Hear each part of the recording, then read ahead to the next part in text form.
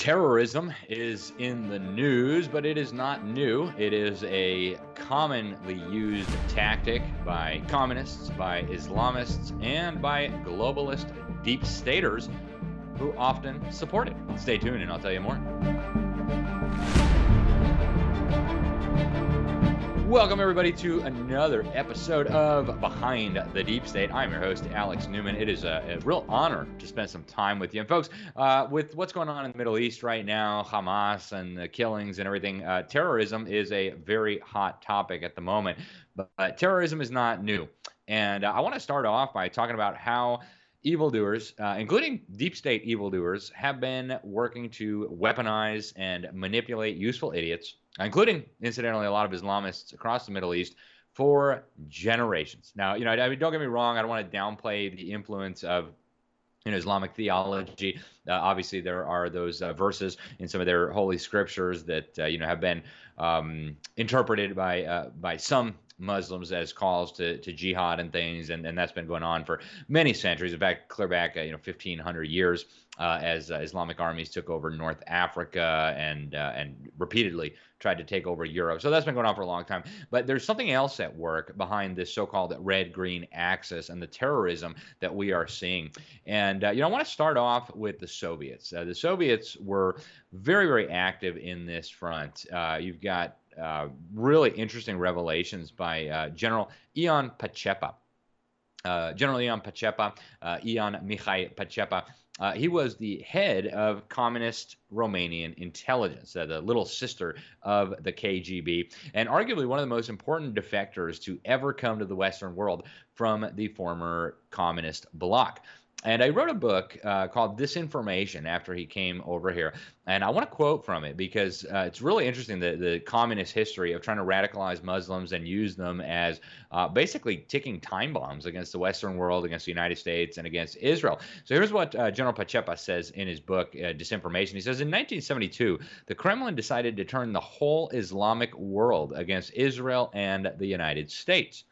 He said, as KGB Chairman Yuri Andropov told me, 1 billion adversaries could inflict far greater damage on America than could a few millions. Wow. In other words, what we know is that, according to Pacepa and other defectors, the so-called evil empire was actually a critical part of the emergence of this really wave of terrorism that has afflicted the Western world for some generations now, and that has been particularly acute in Israel. This has not stopped even after the supposed collapse of the Soviet Union. In fact, Alexander Litvinenko, he was the Russian defector who was poisoned in London with polonium, a very bizarre incident there. And he actually revealed, once he defected, that al-Qaeda leader Ayman al-Zawahiri, who is described as, and I'm quoting here, a mastermind of 9/11 by American officials, was actually trained by the Russian Federal Security Service, FSB, which is, of course, the reincarnated version of the KGB, back in the late 1990s. This guy, al-Zawahiri, was actually the second in command of al-Qaeda behind Osama bin Laden. And, of course, if you know the history of Osama bin Laden and the Islamic Mujahideen that came out of Afghanistan in the 1980s, well, again, we have foreign powers in there recruiting, arming, training, and radicalizing Islamic extremists for geopolitical purposes. And there's a really interesting history there. In fact, this is not new, and it continues to this day. But before we go any further, I want to let you hear Hillary Clinton talking about this very, very interesting phenomenon whereby U.S. intelligence, the U.S. government, was deliberately supporting Islamic extremists in the Middle East, supposedly for the purpose of fighting communism. Now, you'd think they could have found some better partners than the Mujahideen, who incidentally had a lot of communist sympathies. But here is Hillary Clinton testifying about this very issue. Let's remember here, the people we are fighting today, we funded 20 years ago. And we did it because we were locked in this struggle with the Soviet Union. They invaded Afghanistan, and we did not want to see them control Central Asia, and we went to work. And it was President Reagan in partnership with the Congress, led by Democrats, who said, you know what, sounds like a pretty good idea.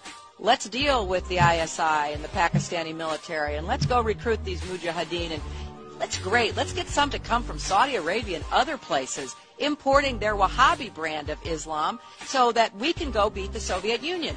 And guess what? They retreated. They lost billions of dollars, and it led to the collapse of the Soviet Union. So there's a very strong argument, which is, wasn't a bad investment to end the Soviet Union, but let's be careful what we sow because we will harvest. Well, there you go, folks. We recruited and funded and trained these Islamic extremists. We gave them Stinger missiles, says Hillary Clinton in congressional testimony. Why in the world would you want to do that? Well, supposedly it was to fight the Soviet Union. But the point remains. Here you have the U.S. government and the Soviet government both radicalizing Islamic jihadists and trying to use them for geopolitical purposes. Of course, this is not the last time that this happened. In fact, Hillary Clinton played a critical role in arming Islamic jihadists and terrorists during the Obama administration. And there's a lot on this as well.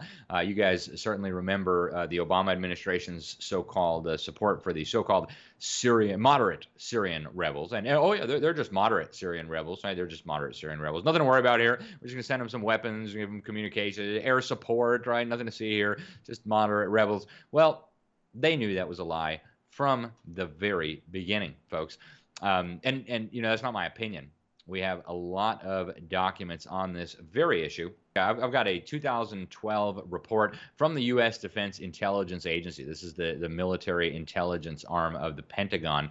And in 2012, and Hillary Clinton saw this document, the Defense Intelligence Agency said that, and I'm quoting, the West, Gulf countries, and Turkey support the Syrian opposition. By West, they mean the Obama administration, the British government, the French government. The Gulf countries, of course, is the Sunni Arab regimes on the Arabian Peninsula. And then Turkey, the Turkish government, supports Syrian opposition. All right, we all knew that, right? There's no news there, moderate rebels, whatever it was.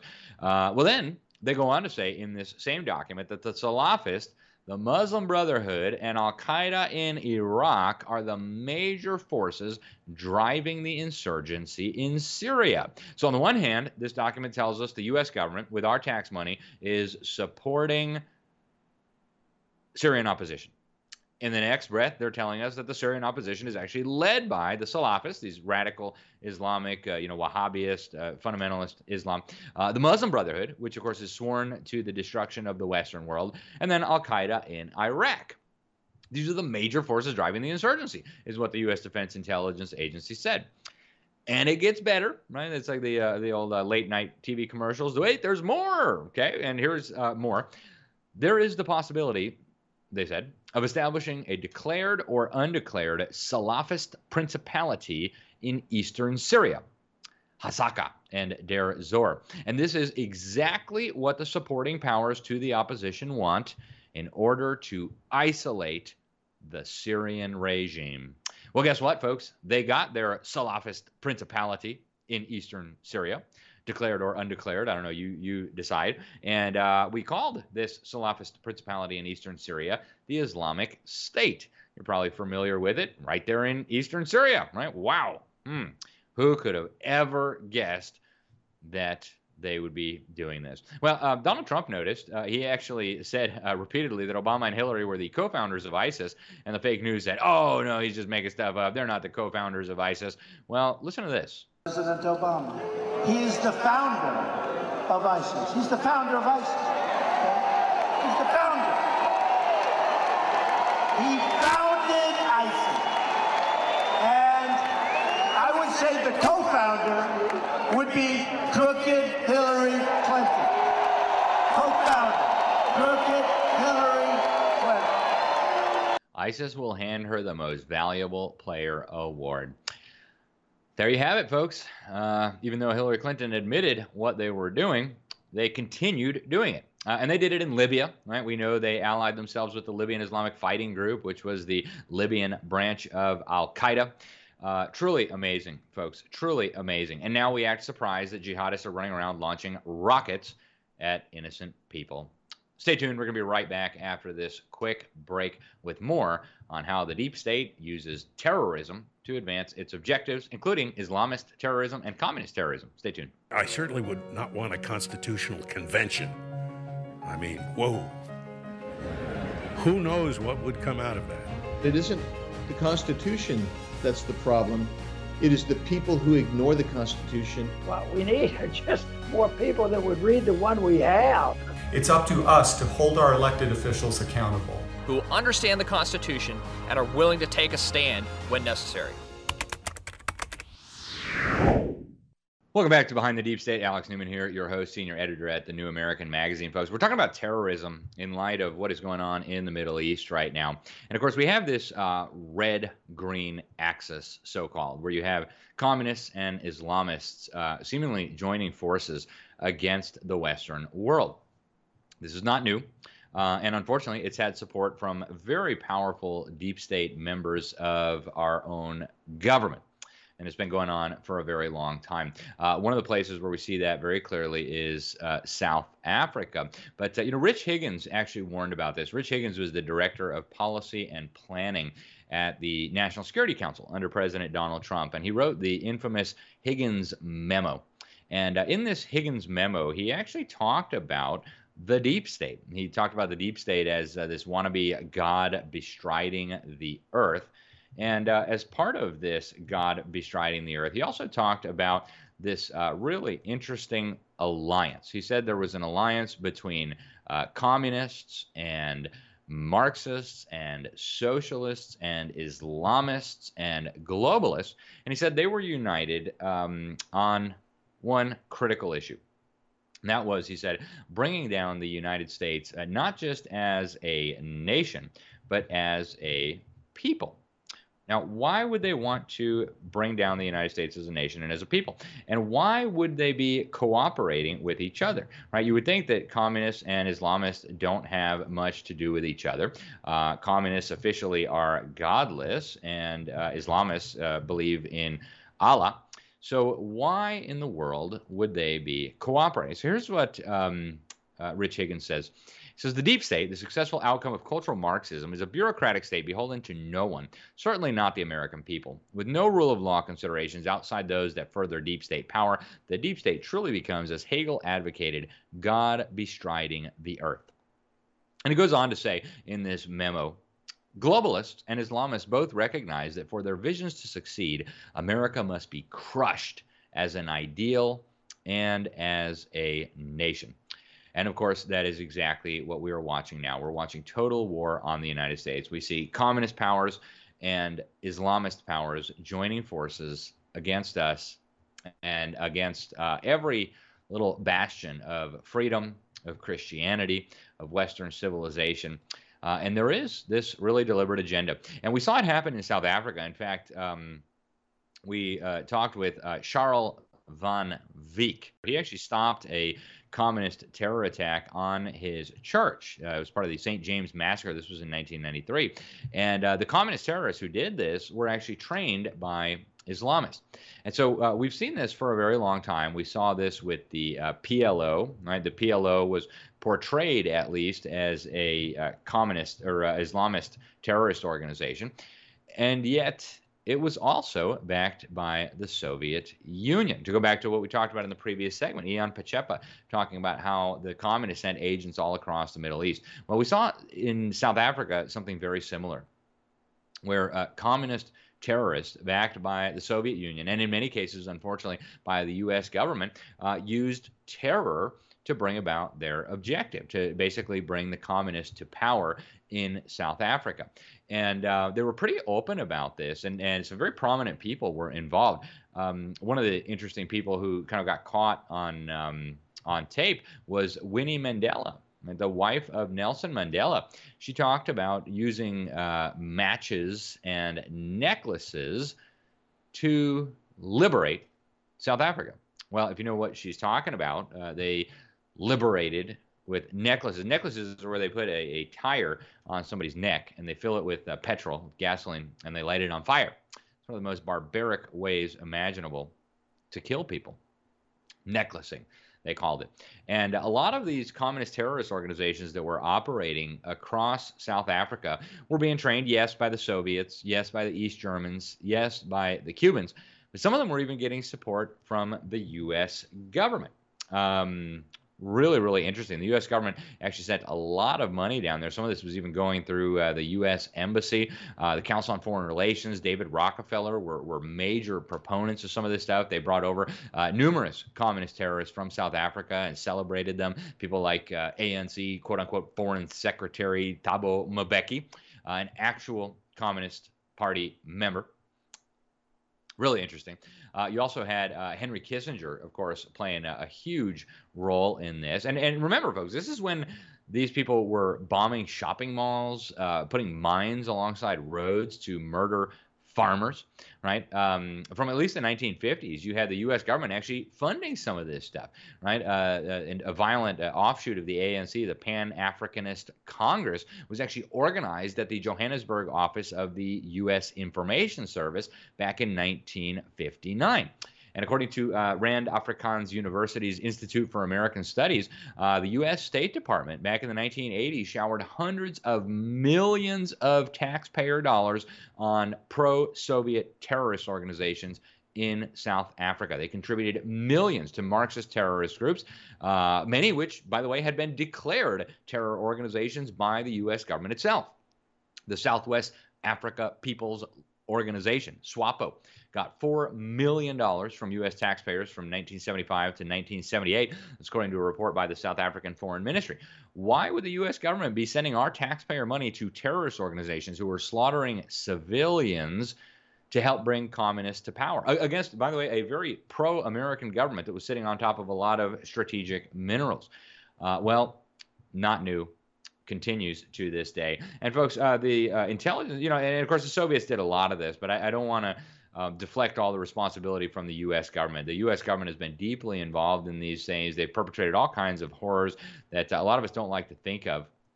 If you go back to the 1950s, 1960s, we've got the documents, Operation Northwoods.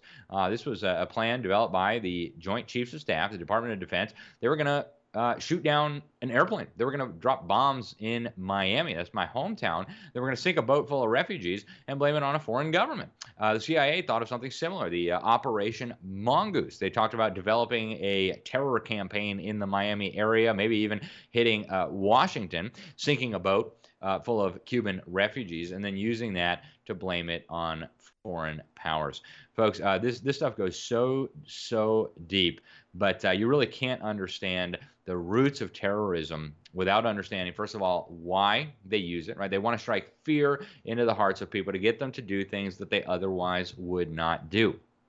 And so, yes, Islamists perpetrate terror attacks. Yes, communists perpetrate terrorist attacks. They target civilians and things like that. But a lot of that has been deliberately encouraged and even financed by the deep state itself for very nefarious purposes. And I mean, if you expand the definition of terrorism out a little bit, you see that a lot of that, unfortunately, has been going on for a long time, even in the so-called foreign policy of the Western world, where you have assassinations, drone strikes on weddings. I mean, things that are just absolutely horrific. And then what do they use that for? They blow these countries up, and they say, hey, why don't you guys all just come to the United States, right? We'll roll out the red carpet, go to Germany, go to Canada, right? We'll pay for your health care. We'll pay for whatever. Folks, they're doing this deliberately. They're trying to destabilize the world. They want to send refugees into our countries. They want to terrorize people so that we're all living in fear, so that we will agree to things that we would never agree to under normal circumstances. Big government, total surveillance, mass influx of refugees. We see it right now, right? They want to bring a million folks over from Gaza. You got Republicans like Nikki Haley and even Democrats, not surprising, in Congress saying, hey, let's bring them all to the United States. Folks, America is in great danger. That's all we have time for today, but I want to thank you for tuning in. I'm Alex Newman, Senior Editor at The New American. Until next time, thanks for listening. God bless you all. As a lumberjack, I've been cutting wood for decades. My job is pretty straightforward. I see the wood, I chop the wood. My axe goes through every time. You remember when everyone bought all the toilet paper? And they wanted me to wear these things? And someone invested a lot of money into this stuff. They say I'm part of a global plan. I don't think so. It's too hot, it's too cold. You know what? The weather changes. We even hear crazy ideas on how kids should learn. Here's the news, Dad. Is it, son? Is it? What about this one, Dad? Nope. It's hard to tell what's real and what's fake these days. There's just too much baloney out there. At the New American, they cut through the baloney and give me the truth. Visit thenewamerican.com and subscribe to get 50% off the cover price. And if you want an even better deal, use the promo code 10OFFSUB. Again, that's 10OFFSUB for more than 50% off.